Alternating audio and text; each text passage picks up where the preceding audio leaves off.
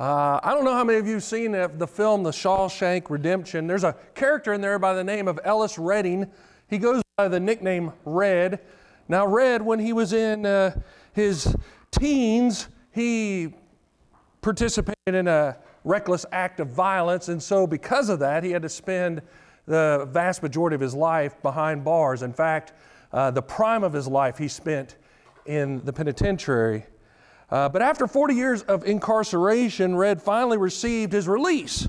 And he was ready to enjoy the freedom which he had so longed for. However, Red can't really free himself from the habit of asking permission if he can go to the bathroom or not. Red has become institutionalized, and this newfound life scares him because he's grown accustomed of the structure that he had behind bars. Imprisonment was a safe place for Red.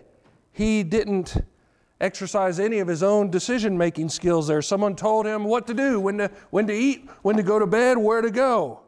He never had to exercise any decision-making while incarcerated.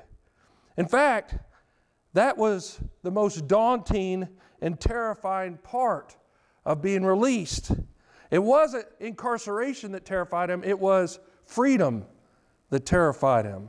In fact, in the movie, Red confesses that he had contemplated various ways in which he could break his parole and go back into the security of his prison cell. And he summed up his dilemma like this. He said, "It is a terrible thing to live in fear." Now, I bring that to your attention because people caught up in legalism are no different than Red. They are scared to death of the freedom that grace brings them. It's much easier for them to retreat into a cell of do's and don'ts, into a cell of black and white categories. But the church, we should not protect people from those decision-making skills. We should not protect them by erecting walls of legalism. Instead, we should release people and equip them to discern godly choices for their lives. It has become a very easy thing to fall into the trap, into the temptation of legalism. In order to, quote, help people in their walk with the Lord, unquote, we will give them a list of do's and don'ts. In order to help them, we want to define for them what God meant in every single place in Scripture. And by legislating beyond what God commands, we steal away their joy. We steal away their joy. I heard about a young entrepreneur. He went into the city. He had heard about Hans the tailor. Hans the tailor was the greatest tailor ever. So the young man, as he went into the city, he placed an order for a new suit from Hans the tailor. And when he went to pick up his suit from Hans the tailor, he noticed that one arm was twisted this way and the other arm was twisted that way, and a shoulder bulged out while the other one caved in. But he thought, well, this is Hans the tailor. He knows what he's doing. And so he managed to contort his body and finally force it into the suit. And so he left that day. He was leaving the city. So he left wearing the suit and he got on the bus. And when he got on the bus, one of the passengers on the bus asked him, well, who made your suit? Is that from Hans the tailor? To which he said, yes, it is. The young man said, well, I'm amazed. I knew Hans the tailor was a good tailor, but I could not believe he could fit a suit to fit your contorted body like that. to fit how contorted you are. He was able to do that. You know what the problem is? That's exactly what we do in the church far too often. We get some idea of what the Christian faith should look like, and then we push and shove people into the most grotesque configurations until they fit in wonderfully. But the problem with that is that's death. It is wooden legalism that destroys our soul. Legalism is easy. It's just something we fall into. It's something we like. We like to know exactly what to do all the time, and so we fall into it. But the problem is it's destructive for the soul. Today we're going to look at legalism and how far it can take us away from God in the wrong direction. How far it can move us from the path God wants us on and move us in a direction He really didn't want us to go on in the first place. In fact, we're going to look at how it can make us miss the entire point of the Christian walk itself. So if you have your Bible, turn with me to Mark chapter 7. If not, it'll also be on the screen. We're going to start in the very first part of Mark chapter 7, and we're going to read the first 5 verses, and it says this. One day some Pharisees and teachers of religious law arrived from Jerusalem to see Jesus. They noticed that some of His disciples failed to follow the Jewish ritual of hand washing before eating. The Jews, especially the Pharisees, do not eat until they have poured water over their cupped hands, as required by their ancient traditions. Similarly, they don't eat anything from the market unless they immerse their hands in water. This is but one of many traditions they have clung to, such as their ceremonial washing of cups, pitchers, and kettles. So the Pharisees and teachers of the religious law asked Him, "Why don't your disciples follow our age-old traditions? They eat without first performing the hand-washing ceremony." Now I want you to think about this text for just a moment, because I think it really defines what legalism does. Legalism creates pettiness. That's what we see here in this text. Legalism is creating pettiness. These religious leaders are looking for the most minute issue so that they can self-proclaim themselves the scrutinizers of who is and who is not a good follower of God. That's what they're doing. They're looking for the most minute issue. They're trying to take the least little problem and define it as a huge problem. Now I want you to understand this hand washing was not a health concern. They were not worried about removing germs from their body. It had nothing to do with that. This was not some good health ritual that you did to provide for yourself a better, healthier body. This was a way in which they could show themselves to be the practitioners of the elders' tradition.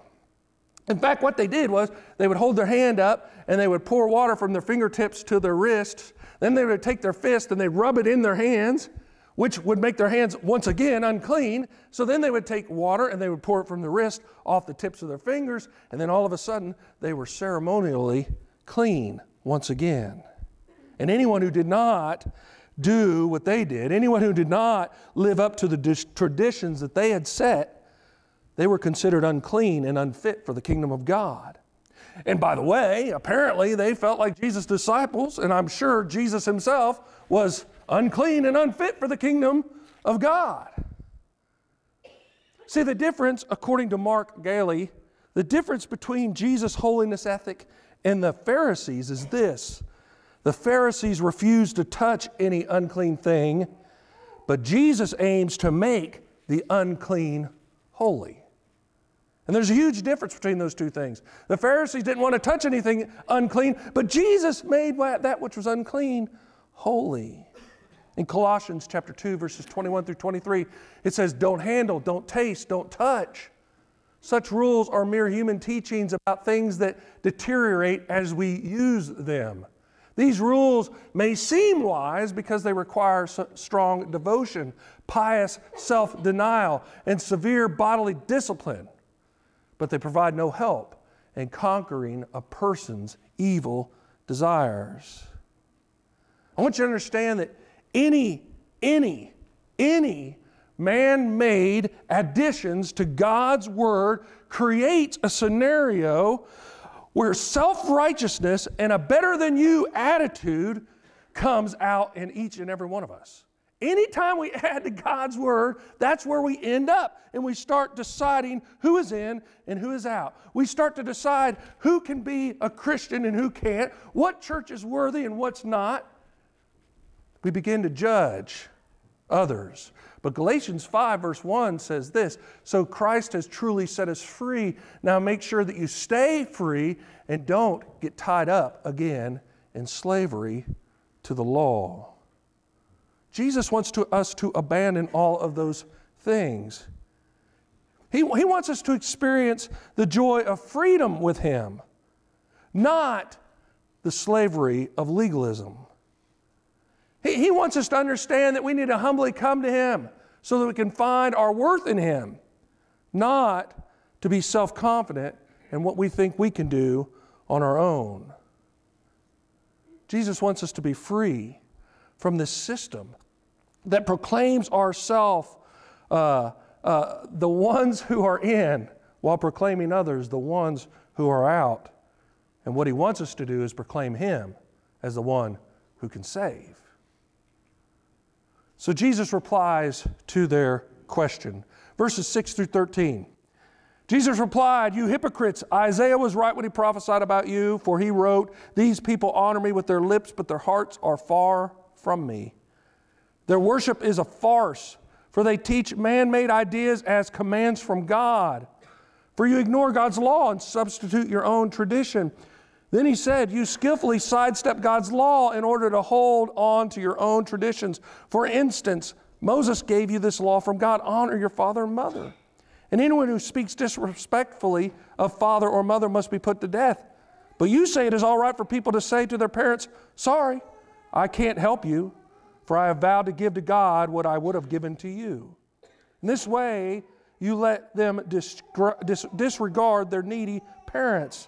And so you cancel the word of God in order to hand down your own traditions, and this is only one example among many." Jesus goes on to pull out or proclaim or let us understand the dangers of legalism, because he says not only does legalism create pettiness, according to our text we see that, but he says legalism also replaces godliness. Legalism replaces godliness. Now you have to understand what's going on here. Jesus is trying to let them see their legalism and how it is taking them farther away from God.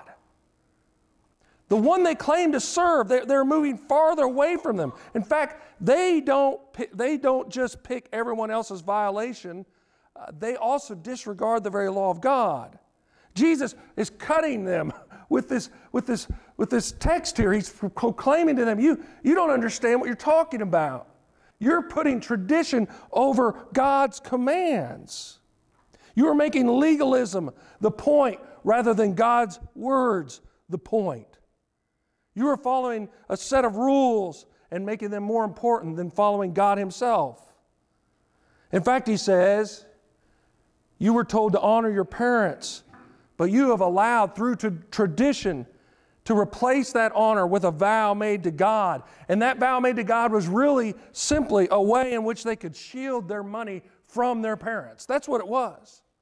They were using legalism to shield money so they didn't have to care for their own parents, is what Jesus is telling them.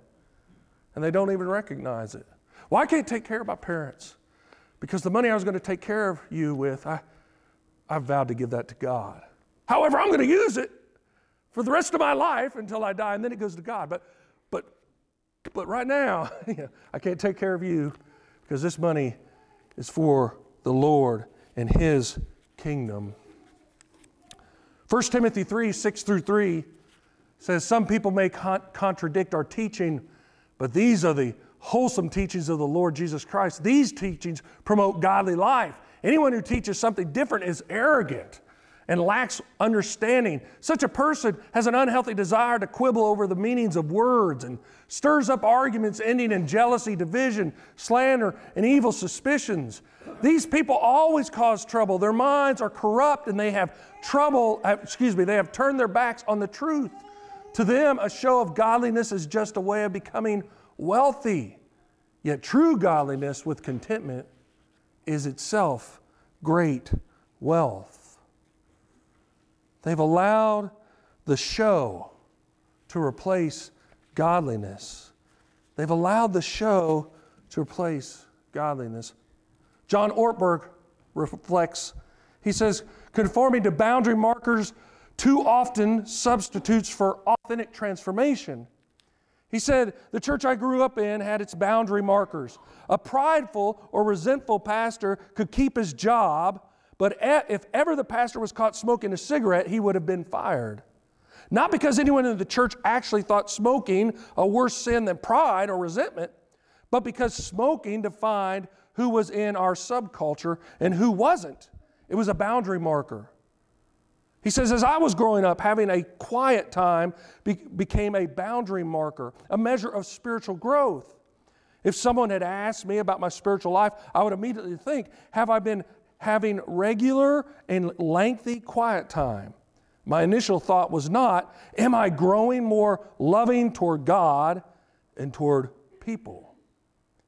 Boundary markers change from culture to culture, but the dynamic remains the same. If people do not experience authentic transformation, then their faith will deteriorate into a search for the boundary markers that masquerade as evidence of a changed life.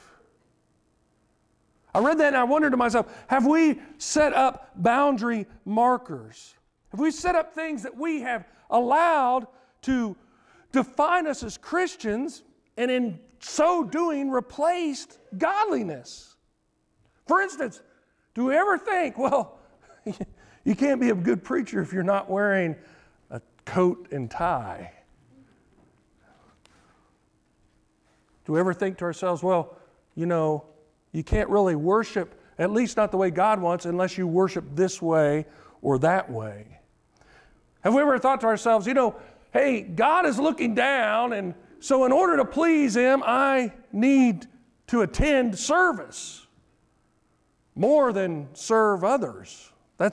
We decide attendance is more important than serving others.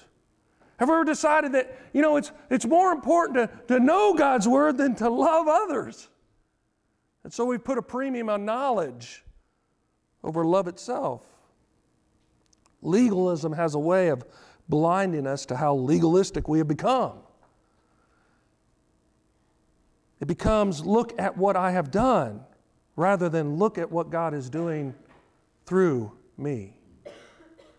2 Timothy 3:5 says, they will act religious, but they will reject the power that could make them godly.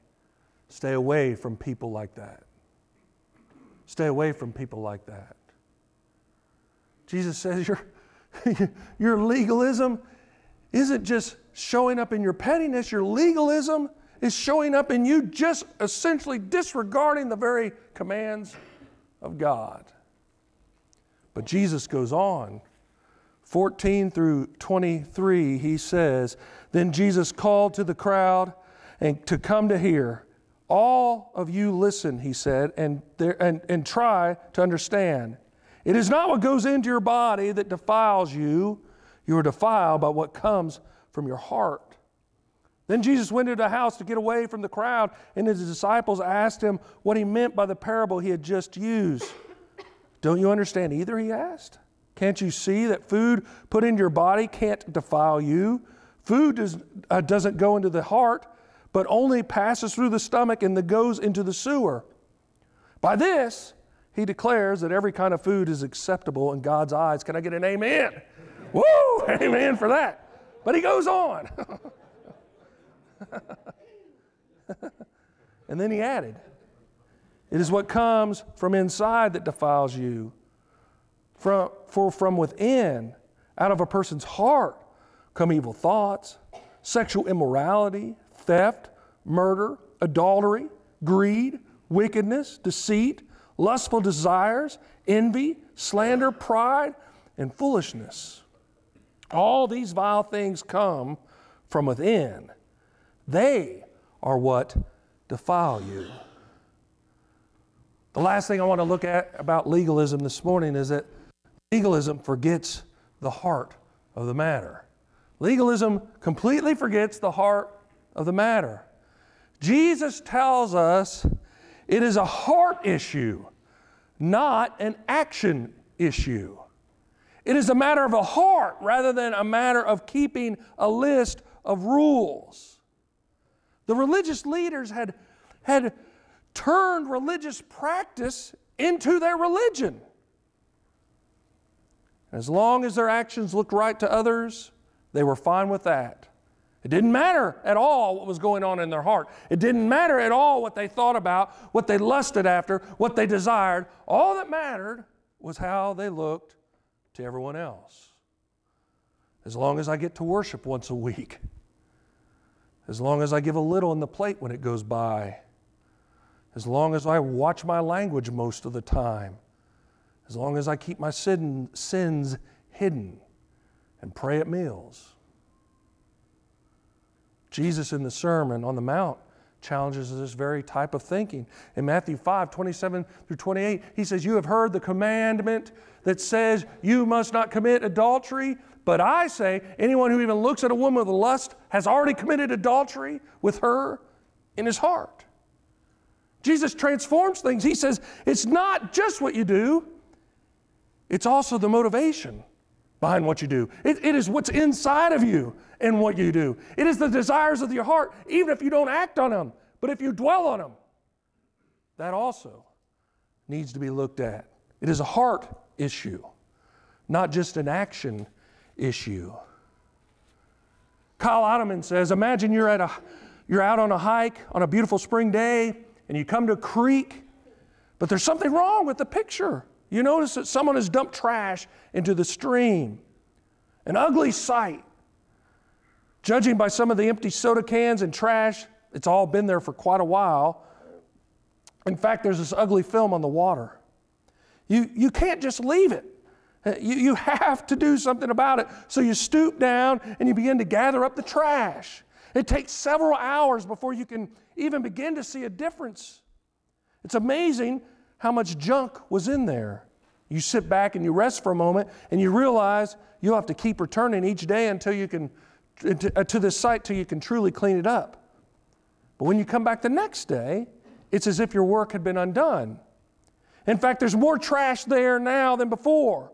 Somehow, the garbage bred overnight.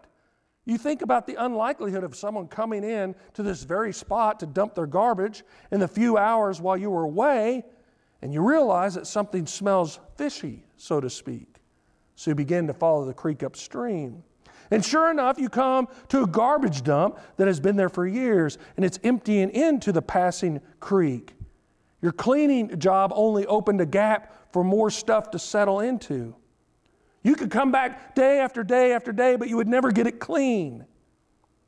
If you want to clean the creek, it means going directly to the source and dealing with it there. And then Kyle Ottoman says this. He says the point is this. According to the Bible, your heart is the source from which your life flows. Unfortunately, we spend great amounts of time, money, and energy, even in the church, doing trash removal downstream. But real transformation begins when we travel upstream to the source of our heart. Our real battle takes place in the heart. Let me ask you, are you battling in the heart, or are you just working on your outward appearance? Have you boiled Christianity down to a checklist of things to do? Or is it something you want to do, desire to do, love to do? Is it, I want to be at worship as much as possible, or I have to go to worship? Is it, I want to give as much as possible when the offering goes by, or I have to put in a little something? Is it, I want to live as Jesus did, or is it, I have to follow these rules for my life? Mark 12, verses 29 through 31 says, the most important commandment is this. Listen, O Israel, the Lord our God is the one and only Lord. And you must love the Lord your God with all your heart, all your soul, all your mind, and all your strength. The second is equally important. Love your neighbor as yourself. No other commandment is greater than these. It is a heart issue, not just some kind of religious ritual. It is a heart issue.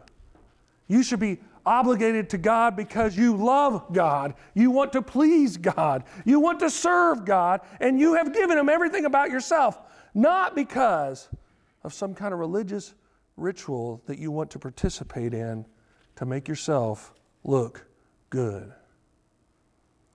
So what are we as Christians, what are we as a church to do? Can we have no requirements? Are we supposed to say there are no rules, no restrictions, which we expect anyone to follow? Are we supposed to say, hey, we're not worried about what anyone does at all? The Restoration movement, from which the Christian church sprang out of, had a couple slogans I really like.